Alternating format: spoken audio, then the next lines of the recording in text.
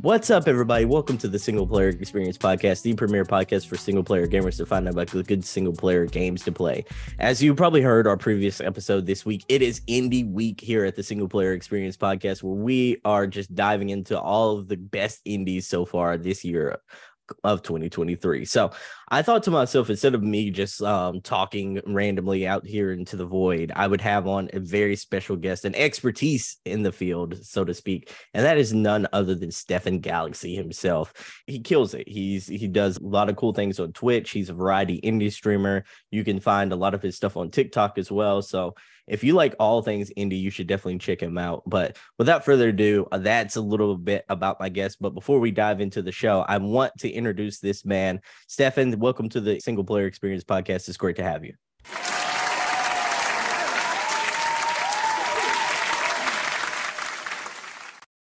It's great to be here. I really appreciate you asking me to be on. Man, it is a pleasure. For the people who don't know you, can you introduce yourself to the audience?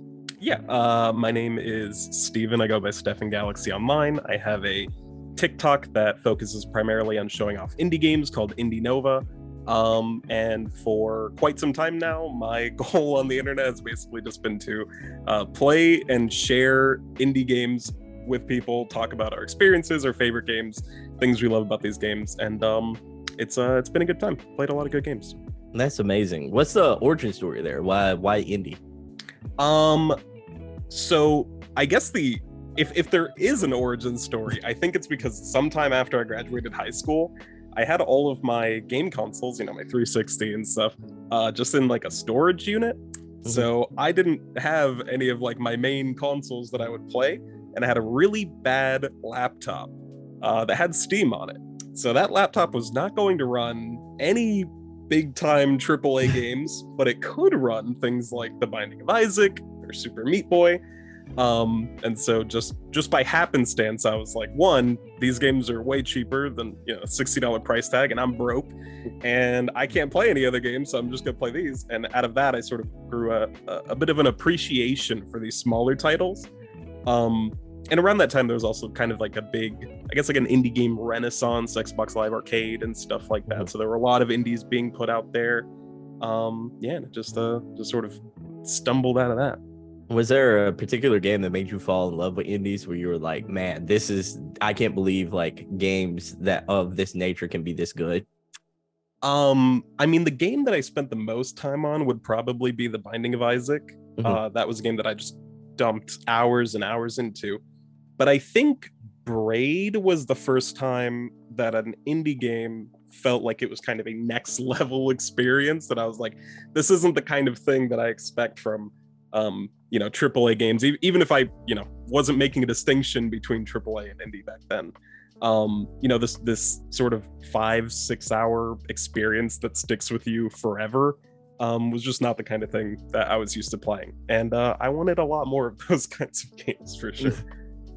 For sure, man. It's amazing how, like, for me, by the way, the game was like, I fell in love with indies through Bastion. Like, Bastion was one of them that I loved. Oh man, I love the soundtrack. I loved the score, the smooth narrator's voice that would come on and kind of just give his two pieces on what's going on in the world. Mm-hmm. The gameplay was addicting. It kind of felt like to me paving the way for Hades, and Hades is probably one of my favorite games of all time at this point. And I fell in love with indies through Bastion, so to speak. Yeah, I mean Bastion was just an insane game. Again, especially for the time it came out. There, now I feel like there's a lot of things that we can compare modern indie games to, because there's just such a sort of saturation of those games in the market.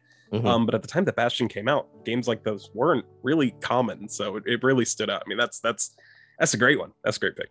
Yeah, for sure. But I want to ask you. You do a lot of streaming. You do a lot of TikToks and everything like that. You're all over social media. Like, what is your favorite platform that you like using?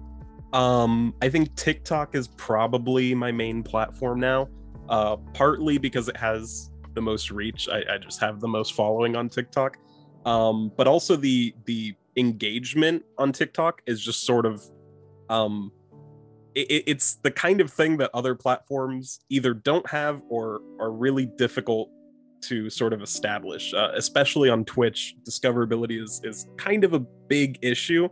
And so I enjoyed streaming, and I enjoy, playing games and talking with chat. But for the purpose of sharing indie games, it's really hard to get games in front of people through things like Twitch, because it takes so long to grow an audience. Whereas on TikTok, you kind of just throw spaghetti at the wall, and you're like, one of these videos is probably going to go viral.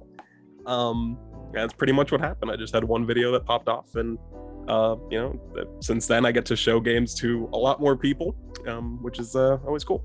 No, that's amazing. That's amazing. So I want to pivot a little bit to the topic of the show, and that is the best indie games so far in 2023. So we're at roughly the halfway point of the year, a little over it now. And, I love doing these type of weekly themed episodes where we kind of just dive into a certain genre or dive into like the best indie games of the year, because I kind of like showcasing a very specific thing to the audience. And I love giving like love to the indies a lot. I'd probably say 85% of my podcast here at the Single Player Experience is mostly indie games that people should know about. I want to ask you though, what is your favorite indie experiences this year so far? Man, it's always a tough one. I did do a bit of a mental audit about what games I played this year. I think one of the standouts for me is a game called Chia. It is a third-person adventure game inspired by the real-life islands of New Caledonia. The game sort of it's a lot of Breath of the Wild-like in some ways, exploration, gliding, that kind of open world experience. But like the central gameplay feature is that you play as a character that can jump into objects and possess them, and that can be things like animals, so you can take over a bird and just like fly from location to location, or take over a shark, or you can possess like a beach ball or a bicycle or a lamppost, and so you can just take control of all these random inanimate objects, and it just makes traversal super fun. There's a ton of collectibles, outfits that you can collect, and it's a game that I wasn't sure how much time I was going to put into it, but I ended up putting quite a decent bit of time, and really enjoying my experience with that game. Yeah, this is one that I haven't checked out yet, and it's one that was put on my radar through, I think it was not necessarily the PlayStation Showcase, but I think it was the State of Play that it was featured on, and it looked really cool, and it kind of gave me some Wind Waker vibes, also some Breath of the Wild vibes. I love the setting, that like tropical island vibe, and the music is great. A lot of those like audio visual details are just really, really fantastic. And just the general feel of playing the game, jumping from object to object, it's just fun to play. Sometimes I find myself not really knowing how to describe a game in a complex way, because the answer is it's just fun. It's just fun to move around. It's fun to pick up random cats off the street and just hold them above your head and then put them in your backpack and then take them out later and possess them so you can walk around. I guess maybe I'm a little biased, because I did talk to some of the people working on the game, and they sent me a little care package that had like a ukulele in it. And that's sweet. I was very happy. It was very cool. But I like to think this is an unbiased opinion. I did really enjoy my time with that game. So I would definitely recommend that for anyone that wants like an open world experience, or you've already dumped 300 hours into Tears of the Kingdom and you want something kind of like it, maybe this is the kind of thing to pick up. How long was it? Have you completed it already? I finished the main game. There's some end game content. It's a big collectible type of game too, because it has, max energy, max health upgrades, stuff like that. I put probably 7 hours into it to complete the main story, 7 or 8 hours. But it seems like there's a decent amount of end game content after that too. Okay. That sounds like a meaty experience. So what's the next game you want to highlight for everyone today? The next one, it's a really obscure title. I think it's not one that I see a lot of people talking about, or I didn't see a lot of any sort of like media attention to it. It's called The Tartarus Key. What? I haven't heard this one. It's a first person puzzle, kind of like an escape room almost type game, with definitely some like horror elements to it. I wouldn't say it's a horror game per se. It's no Silent Hill or anything like that, but it's eerie vibes, spooky themes. And the fun part about it to me is that it has this sort of throwback PlayStation 1 style, like super low poly aesthetic. So the game it's definitely, we'll use the phrase retro inspired. If you want something that's like really high fidelity, this is not that game. But the puzzle design in it, and again, it's more of an escape room type puzzle game. The puzzle designs are just absolutely barbaric in like the best way. Anytime a game makes me take out a pen and paper to solve a puzzle, I'm like, I'm committed. I'm like, this is gonna be one that I remember. And yeah, it's a tough one for sure. There's a lot of different endings. There were certain things that happened in the game that were not great. Certain characters that died when I don't think they were supposed to. And initially I was like, oh, that must just be written into the story, but it's just because I failed the puzzle. So a lot of different endings depending on whether or not you can actually solve puzzles correctly. But it was just a really great experience too. And it's a bit shorter. It's like a 4 or 5 hour experience, at least for a single playthrough.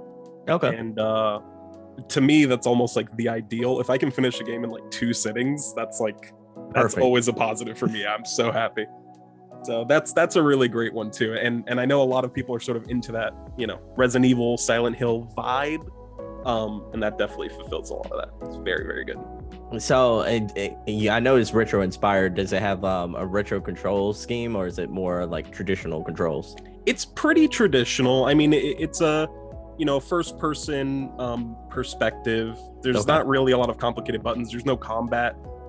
It's pretty much just puzzle solving, but they are some ridiculously complex puzzles that just had me questioning everything I knew about my life, about the world around me, about everything I've ever learned in school.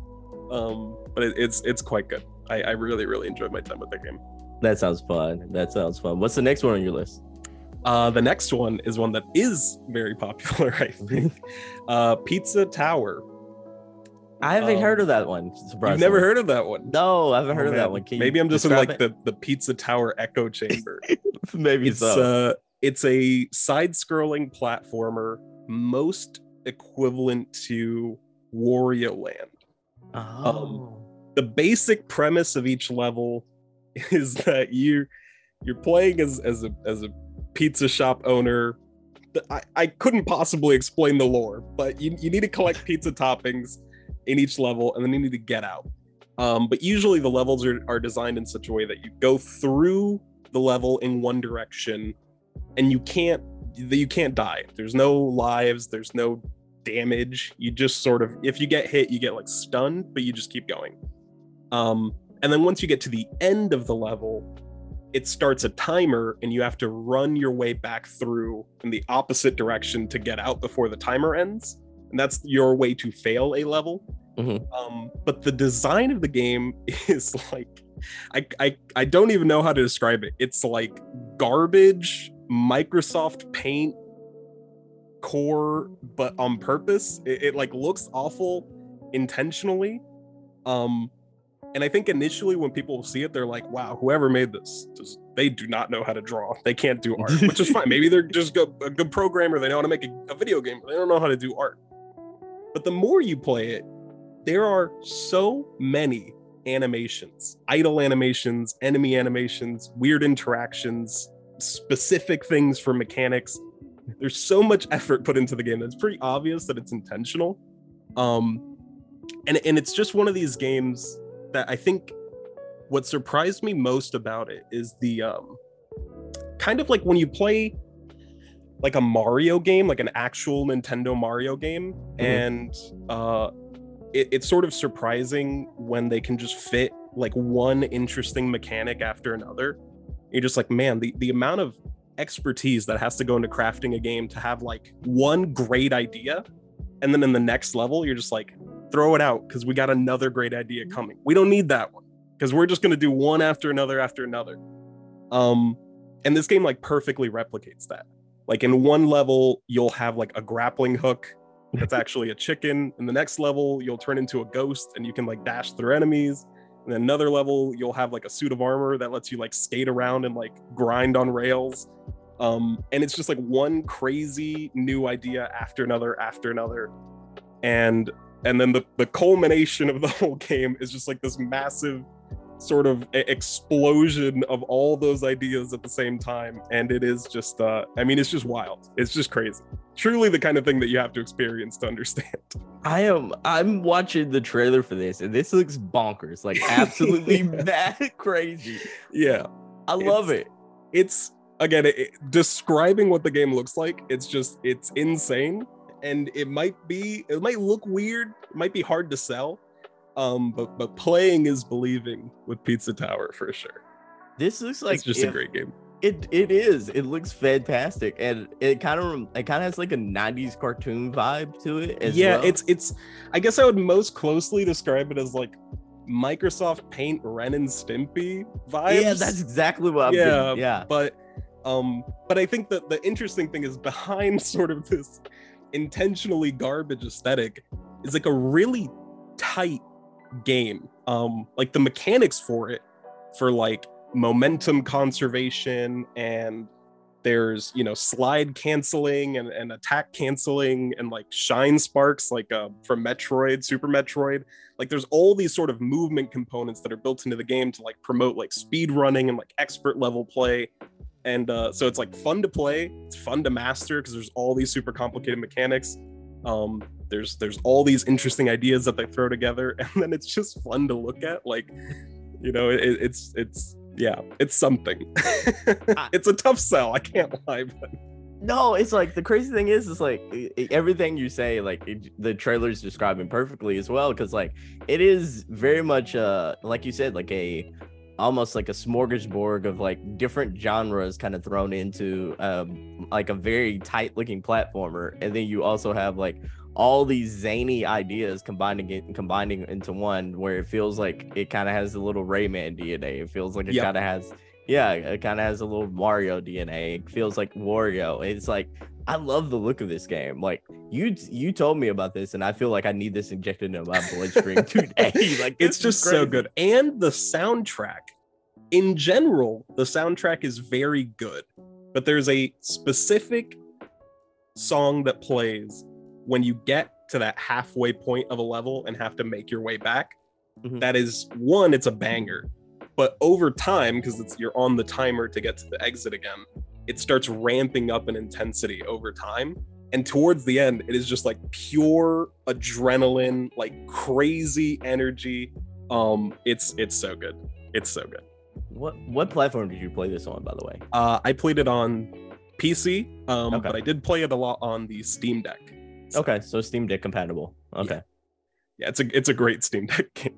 This looks like a phenomenal Steam Deck game. This does. Do you feel like you can you get a lot of playtime on your Steam Deck, like as far as like battery life for like playing games like this? Oh yeah, that's absolutely good. I mean, I usually when I play something on the Steam Deck, it's only for like an hour or two, and I keep it charged, so I don't usually have a huge issue with it. But this is the kind of game, especially because it's like level oriented, that you're like 2 or 3 levels on this is perfect. Absolutely, bite-sized, perfect kind of snack there. Yeah, what I love that. I'm like, I need this right now. This is phenomenal. What's the next game on your list, man? The next one would be Dredge.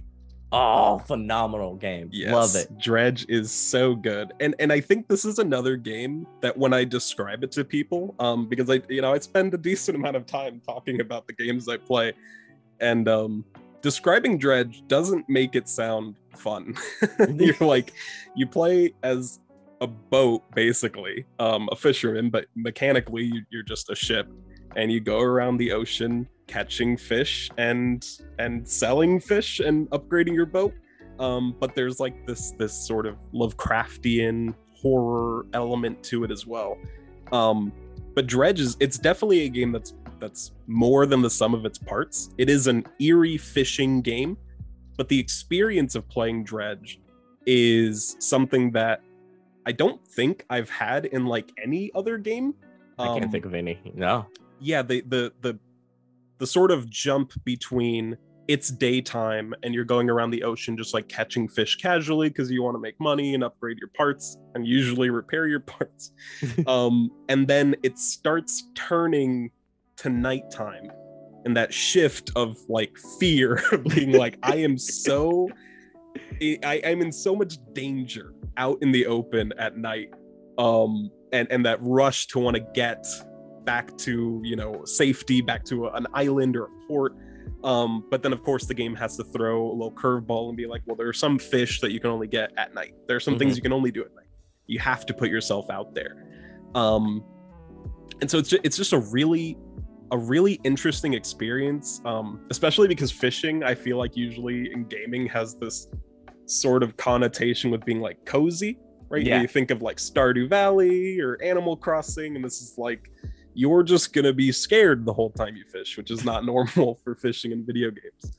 But yeah, I think when I got into the game, I thought it would be sort of like tongue-in-cheek humor, sort of self-aware about its own premise.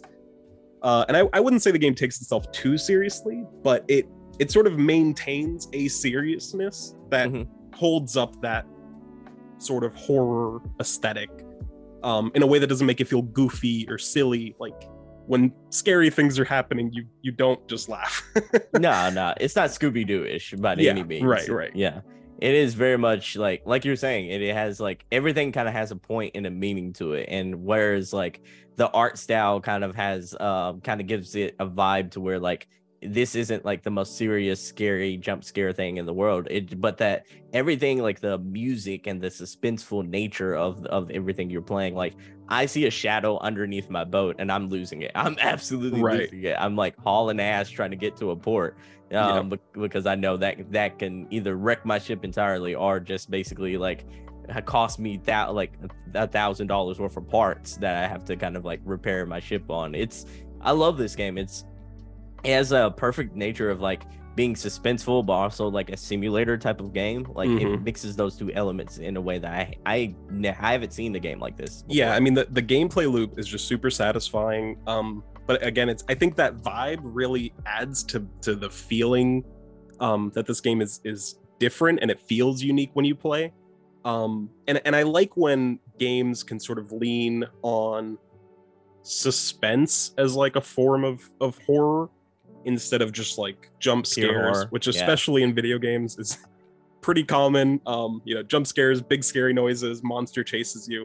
But games that know how to just sort of let you simmer in uncertainty and in fear, and then just capitalize off that, I think it's really smart. And there's a lot of things in Dredge that you might see or things might happen, and you don't know if it was something important. You don't know if it's something you did, if it's a random event, and then you'll never see it again.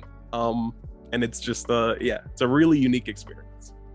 Man, it's one of those games to where like when I reviewed this for the podcast and for the website, I was thinking to myself, I'm like, there's no indie game that's going to top this feeling this year. And crazy enough, I felt like even though that game is unique, I did feel like some specialness from other games this year, but my mind always pops back to Dredge and going into like the red waters for the first time, like with the red hue and such like that. That's something that it's living rent free in my brain right now. And it is, man. I love that game. Yeah, it's a good one. It's definitely one I'm going to be recommending for a while. Yeah. So do you have another one on your list? I do. I don't know, sometimes I find when talking about indie games, the line of indie starts to get a little blurry. Sometimes I'll say something's an indie game and, people won't agree. So I don't know if this qualifies, but I think my favorite indie game I've played this year is Hi-Fi Rush. I can see where the line would be blurred there. If I'm honest. It's I get it. I think the devs it's a Tango Gameworks. So I don't know what their history is. I don't know what the rest of their games look like. But Hi-Fi Rush, I think, is the standout I guess non-AAA experience for me this year. It for sure feels like a AA game as opposed to a AAA game. Right. Yeah. And sometimes I don't know. I don't know what to say about it. I see, two indie for the AAA games, two AAA for the indie games. But if it's an honorable mention, so be it. Hi-Fi Rush is a must play from this year. Absolutely, it is just an incredible game. I agree with you. I love Chai. I love 808.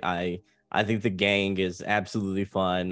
The game itself is very fun. It feels almost like the last Airbender like level of like humor and such like that in the game, like to where like there are serious stuff going on, but it never feels like it's just too serious. And I love the power-ups that you get as you progress through the very linear story. I think like all the way they combine all the elements of that game is just highly intelligent and different than the horror centric games that like Bethesda Studios is known for. Yeah, I mean, Hi-Fi Rush is just like it's such a perfect blend of like every element. Visually, it's super, it's vibrant, it's engaging, it's dynamic. Obviously, the audio is just incredible. It's a rhythm-based hack and slash game, so the audio needs to be incredible, and it is. But just like it's the little details, the fact that every single thing in that game is animated to the beat. Cogs in the background or a pipe that's blowing steam. Everything is on rhythm. The gameplay feels fun. There's all these sort of like crazy ultimate attacks and combo attacks you can do. And then like you're saying, the story, the characters are just great. Sometimes it's difficult for a game to do both really well. And I think initially going into Hi-Fi Rush, no offense to games of this nature, but I was like, it's probably not going to be the kind of game that I'm watching every cutscene necessarily if I'm trying to get through it.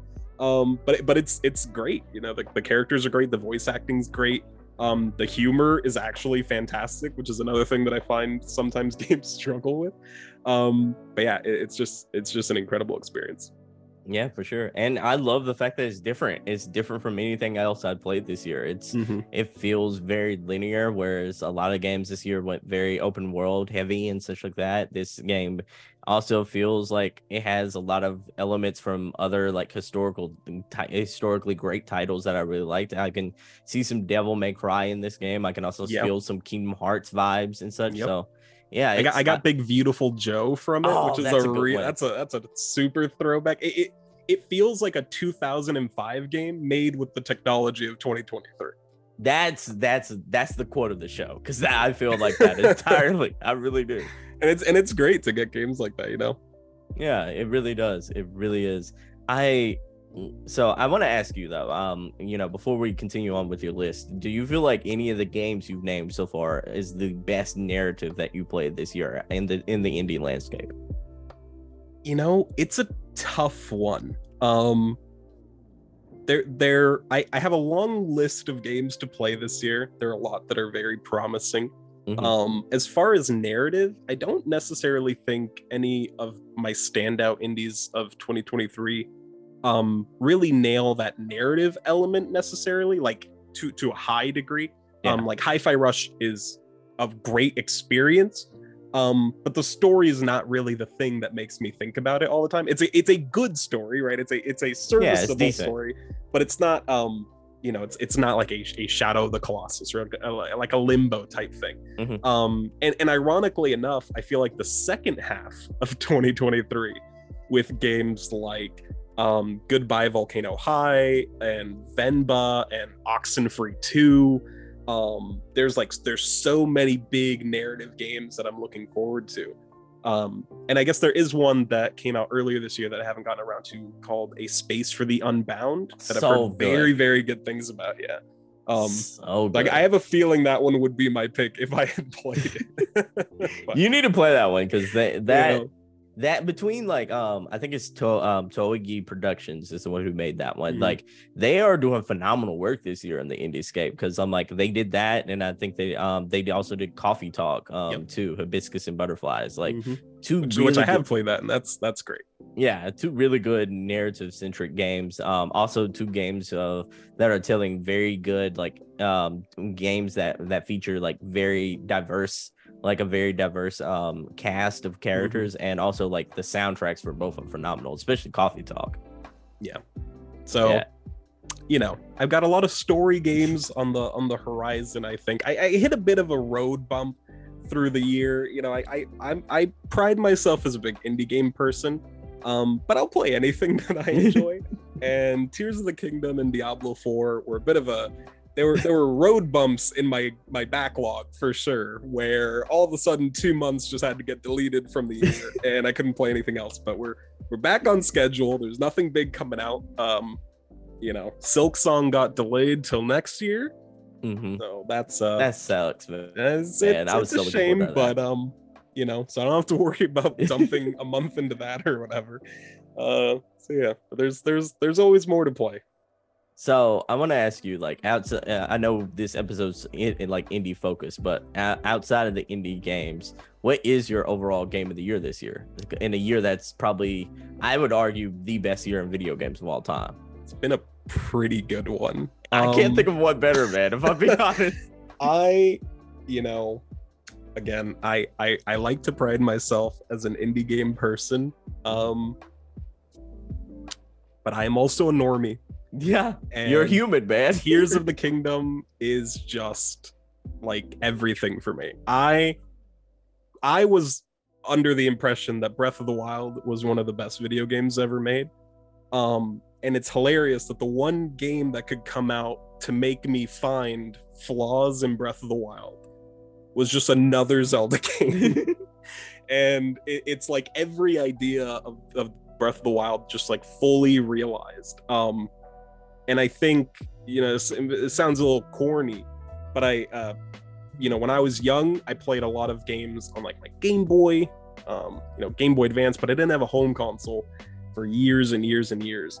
And the first game I played on a console that was my console that I could sit down and play was Wind Waker on the GameCube. Oh. And that sort of open world, big adventure experience is like always something that I'm interested in. It's always something that I'm looking for. And it's hard to replicate that as you get older and you know how technology works and you know how games are made. You sort of see the limitations of what people can reasonably make, right? That sort of like childlike wonder of what could actually be in a video game goes away. And you see the wizard behind the curtain. Right. And I think Tears of the Kingdom, Breath of the Wild to some extent, obviously, but more so Tears of the Kingdom is just like, it's just like wonder. It's just like imagination the entire time. It's just crazy. So yeah, I think it would probably be Tears of the Kingdom for me this year. That's great, man. I've said it before on this show. It's probably the most controversial, like, hot take. I'm not a Tears of the Kingdom person. I'm not a Breath of the Wild person, if I'm being honest. But like, I can get it. I can see why the game's amazing. Like, I objectively can see the greatness of those games. It's just like I have a hard time connecting narratively to those type of games. And then I also, those were both my two first Zelda games, so I have no nostalgia towards the series at all. That's fair. I mean, they're I think it's interesting when I talk to people, for as much praise as these games get sort of universally, I feel like most people I talk to have never finished, at least Breath of the Wild. A lot of people just haven't finished it because it is a massive, seemingly unending game sometimes. And the commitment to be like, yeah, just sit down and just play 150 hours of a single player story game that's not designed to make you addicted the way that like a lot of these live service games are. It's a tough call. So I get it, it's my opinion.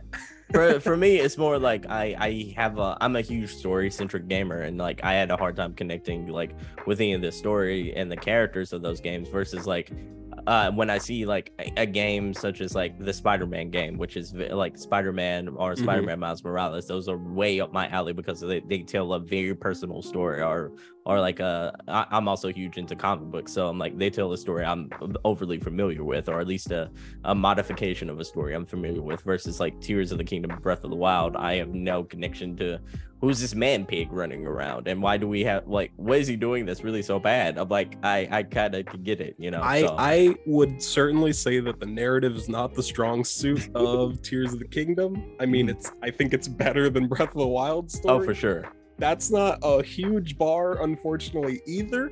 But I get what you're saying. I mean, last year for me, I felt like last year was like the perfect example of the exact dichotomy. Yeah. With Elden Ring and God of War Ragnarok, where one is just like, it's like gameplay is the selling point, and it feels like you're like, wow, 45 years of video games have led to a game with these mechanics. And then the other game is like 45 years of games have led to a game with this story. So I get it, and they're both incredible. Like I love both of those games. I love God of War Ragnarok. Same. So Same. I get it.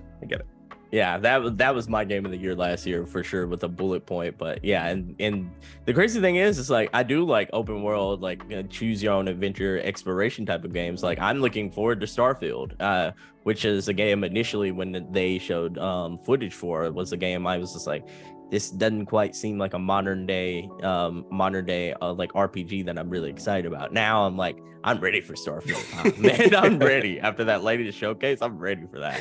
Yep. I am super excited for Starfield. Maybe a bit concerned that my PlayStation is gonna explode when I put it in, but we'll see. We'll see when the time gets there. Yeah, for sure. So I wanna so on the indie landscape, what are you feeling is your indie game of the year so far? I think Hi-Fi Rush with an asterisk, and then if not that, probably Dredge. I did today. I installed the game Dave the Diver. Oh, I'm hearing phenomenal things. Yeah, I know nothing about, but I've heard nothing but great things. So I'm excited to go in. I don't know anything about this game, so maybe this will be my game of the year, and I just missed saying it by a couple days. Who knows? I'm hearing phenomenal things. We talked about Pizza Tower having some of that chaos. I sort of see some of that chaos in Dave the Diver, as far as like just a goofy game. Like I see that kind of element in that game as well. So I'm gonna probably play that this week as well, and sort of try to see it what all the hubbubaloo and hype is about there. I'm very excited to try it. Yeah, so I also want to ask you, is like, do you kind of feel sorry for indie games this year? Like, I know like we've had phenomenal indie games, but like the AAA landscape has been so damn good this year. It sort of feels like they're getting overshadowed more so than usual. Yeah. Yeah. There have been a few pretty big standouts between Zelda, Diablo, Resident Evil 4 remake came out this year. There was the Star Wars game. We're gonna have Spider-Man, Starfield. It's gonna be Metroid came out this year as well. Yeah. Oh man. It's gonna be a rough one, and it's a shame that sort of the more that there's this drive to find, like, and maybe this is sort of an antiquated idea, but I'm like, the more that there's this desire to validate indie games as just other video games, the more that you have to accept that there will be years where Celeste is nominated for Game of the Year the same year that God of War 4 came out.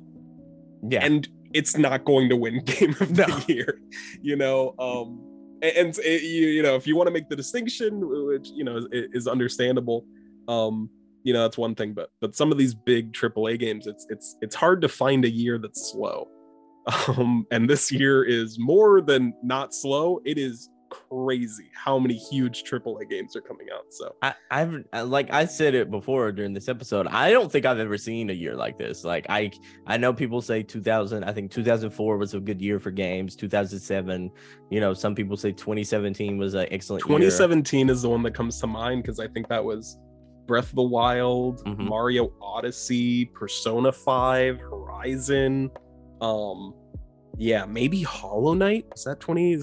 Maybe it was just shy, but yeah. I mean, that was a crazy year, and I think we're we're there. We're like pretty close to there, and we're halfway there. I was about to say we already got like games where you could almost put like, oh, this is the like the equivalent of that game. This is like the equivalent of that game. This is like the equivalent of that game, and we're only at the halfway point, man. Yeah.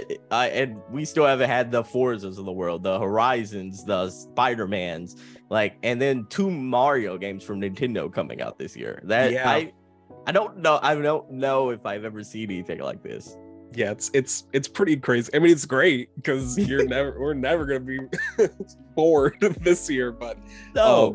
But yeah, it's tough. And I think not to disparage any of the indie games that have come out by any means, but I think in general, it's sort of tilted a little bit to where a lot of these big AAA franchises, you know, again, Zelda, Resident Evil, Star Wars, Spider-Man, they're getting their games this year. And a lot of these sort of established indie game titles are not releasing. Like, we're not getting Hades 2 this year. We're not getting Silk Song. So it's kind of like new stuff that has to compete with like these like monolithic titles, just like one after another. So it's tough, but you know. You're right. And I mean, they also have the marketing budget that's unreal and unrivaled as well. So I'm like, it isn't a fair competition by any means. It's just one of those, like, the nature of the beast, so to speak. But it is one of those to where, like, like, hopefully, and this is me being hopeful for indie games next year, hopefully this is a case of like all the studios have blown their major load this year, and next year maybe some indies will get a chance to like, maybe there'll be like a lull where like Stray was able to like really feast last year because there was kind of like a lull in big AAA games, you know? Right. And for sure 2023 is the year AAA games ulted. Yeah. And hopefully 2024 they're on cooldown and we can get our Silk Song and our Hades 2 and show like some love to those. Yeah, for sure. Okay, so one of the questions I had here in the write-up leading up to this episode is like, I wanted to see what your most anticipated indie games are. Like, do you have that one indie game that if they said, oh, this is actually coming out like this year in December, like your year is completely made? Well, I might have hinted towards it a little bit over the past like 5 minutes, but I would do anything for Hollow Knight Silk Song right now. I would commit just a never-ending stream of crimes if that meant that I could play that game.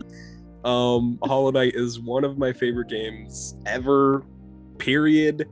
I am super excited for Silk Song. For the record, you know, for the legal note, I accept and appreciate that the developers need time to make the game at the quality they want it to be, and they're not rushing it. And I think it's good. I think even though, you know, setbacks and changing release dates can be annoying, and if you're a fan, you're like, but I want the game now, I get it. But at the same time, you want the game at its best. And, you know, you kind of have to respect the devs. So I make jokes about it being delayed, but I get it, you know. That being said, I would do anything to play Hollow Knight Silk Song. I need that game.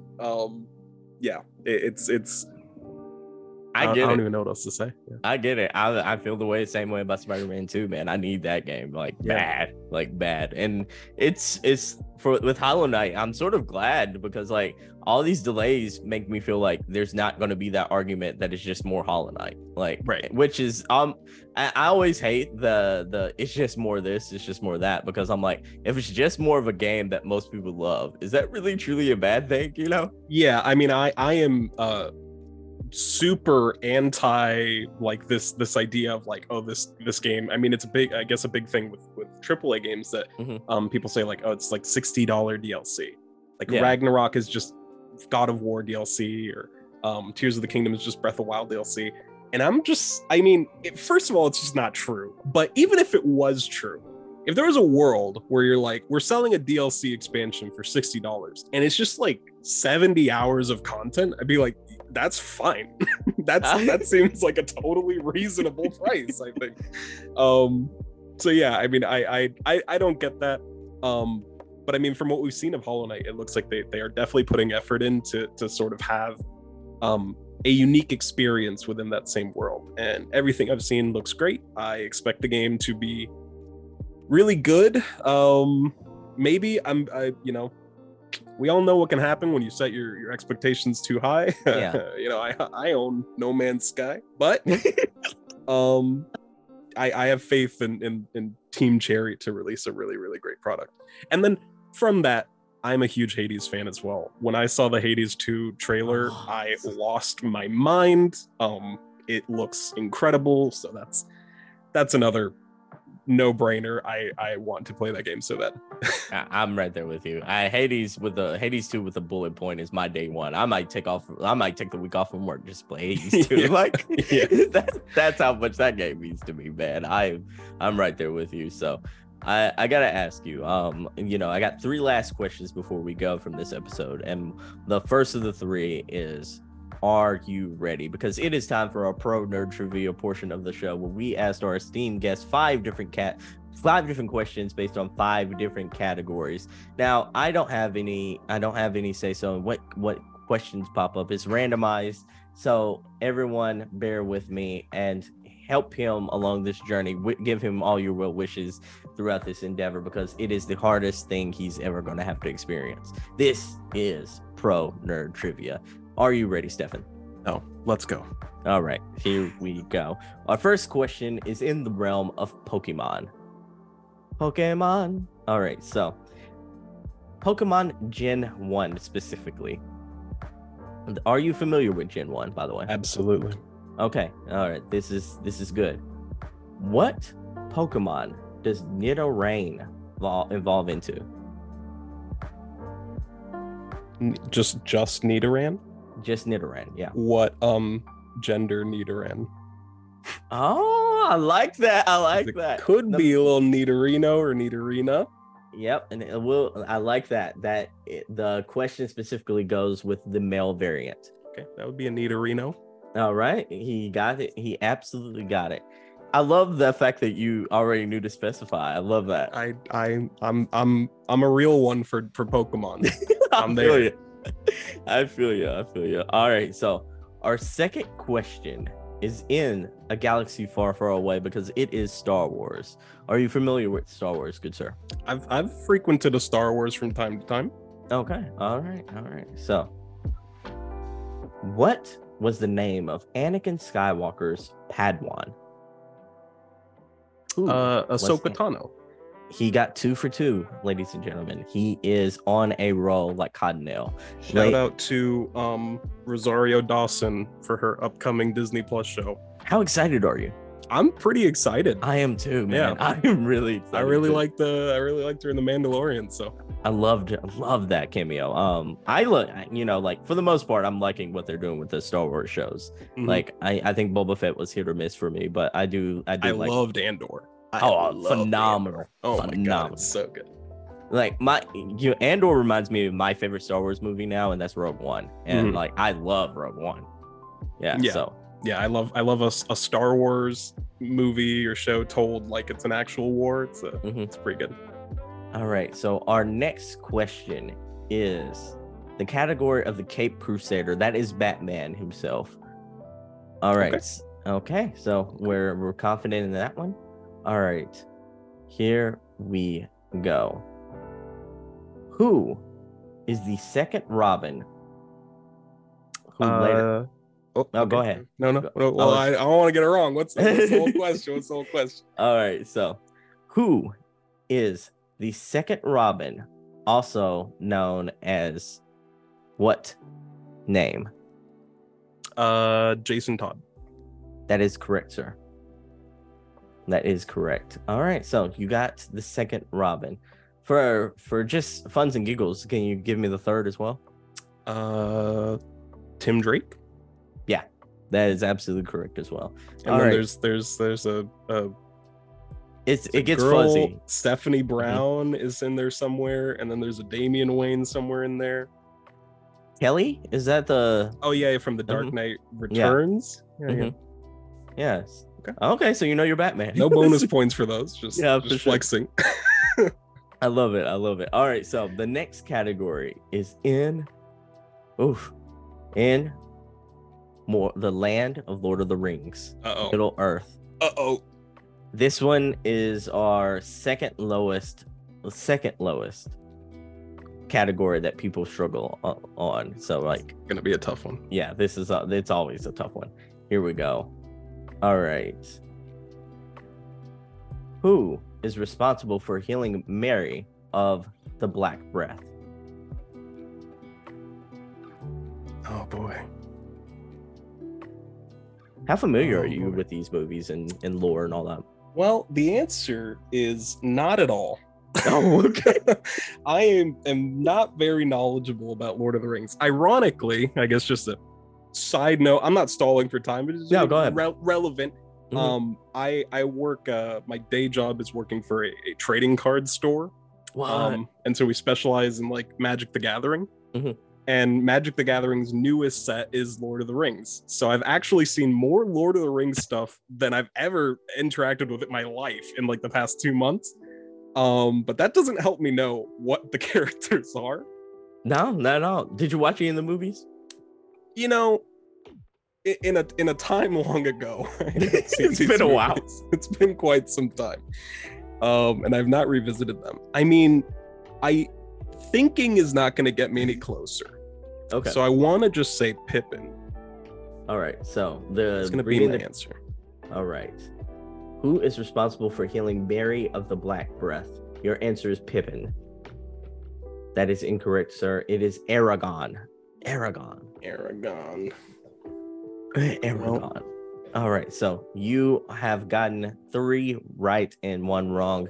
Now let's, for our 5th and final question, we like to give you a choice between category A or category B. Okay. Which one would you like to choose between? Let's go with A. A. Okay. Your category is in Nintendo. Okay. Nintendo. Okay. All right. So. All right. Here we go. This one might be a little bit tricky. We'll see if you can get it correct here. All right. What is the first game with Princess Zelda as a playable character? What is the first game with Princess Zelda as a playable character?